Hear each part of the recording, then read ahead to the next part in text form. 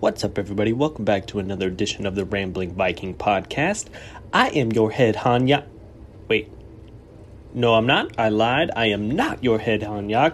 I am the substitute Hanyak, and I know the way that our head Hanyak normally does this kind of thing, but that's not how I do it. So, he gave me 3 topics to talk about, real fast, real quick, in, out, give you content to listen to going into the weekend, because he, as he says, is on a boat.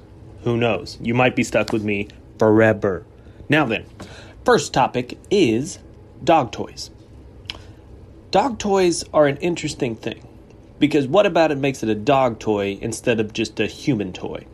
Is it just because they look more fun for dogs to play with than they do for, you and I to play with? I kind of think that's condescending at best. Seriously, think about it. What about a tennis ball makes that a dog toy? What about a small red bone makes that a dog toy?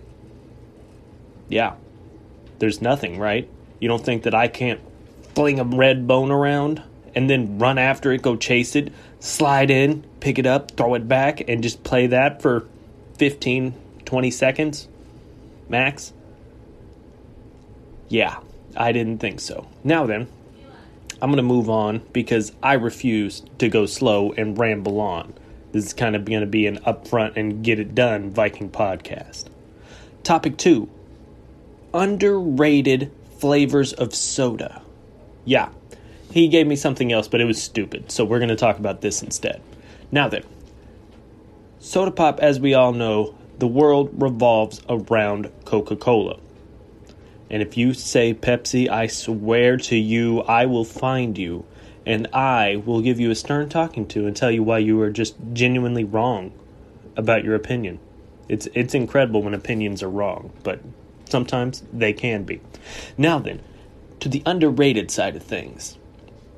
I have to say, this has been a couple years at this point. There was an orange Coca-Cola. Was that underrated? Was that overrated? Properly rated? What's your opinion on it? Because my opinion, which is also written in stone, and it is a fact stone, which is kind of a rarity that you can find kind of on the far side of Mount Sinai. Yeah, it's over there. So some people don't know, but it's real. Anyway, Orange Coke. It was overrated, and most people rated it very highly. I mean, everyone I talked to was like, hey, this stuff is the best. You have to do it. You can't do anything else but Orange Coke. And they were wrong. They were all wrong. All 7 to 12 people that I talked to about this.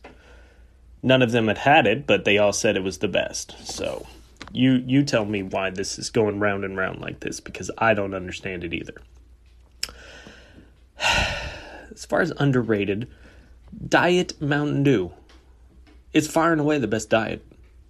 You can tell me I'm wrong, but, to give it some more content, well, I'm not wrong, because Diet Mountain Dew is the best diet. Unless, however, if you're counting the zeros. So if you're counting Coke Zero, Dr. Pepper Zero, that kind of thing, then we have another discussion, don't we? Because they're different from diet somehow. I'm not a wizard or a scientist or any of that. But there's certainly a possibility that if you count those as diet, then those two both are above Diet Mountain Dew. So as far as things that say diet in the soda, then Diet Mountain Dew is the top. If you include the zeros, then we have a whole nother discussion that would take 30, 45 minutes, and I'm not someone who rambles on. Have I said that already? Am I rambling?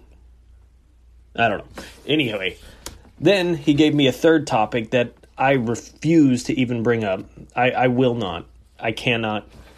Instead, what I'm going to talk to you about is the importance of having a proper, regimented, daily or weekly, wake up and do something weird. Kind of a task list, if you will. Because if you're not doing weird things, then for one, you sound incredibly boring. And two, what's the point? Seriously, what is the point? Now, this doesn't have to be weird stuff like will get you in trouble with the law or anything like that, but, just, this comes out on a Friday, so I'm sure we're just waiting on it. So let's say you wake up Saturday morning, wake up and just before you, get ready for the day, put your contacts in, brush your teeth, all that, just go outside. Just walk out your back door and say, hey, what up, world? And then just walk back inside and get your day started. Just the switch up, the weirdness will get your brain rolling and get you thinking, what is going on today? I'm feeling it in a whole different kind of light today. Who knows what could be next? I could go and just go to a bank and hang out for 8 hours. On a Saturday, it might be tough, but you could do that Monday morning. Take Monday off and just go to the bank and just hang out in the lobby for 8 hours. And you think that's insane, but I've seen it more than once. People will just, typically it's older fellas, so do be aware of that. But they'll just go to the bank, get the free coffee, just hang out, chat, typically with the loan officer, the branch manager, one of those. But they just will chill all day. Ask anyone if they want some lunch. They go pick up some lunch. If someone said yes, they'll get them some lunch too. It's clear that they have nothing to do.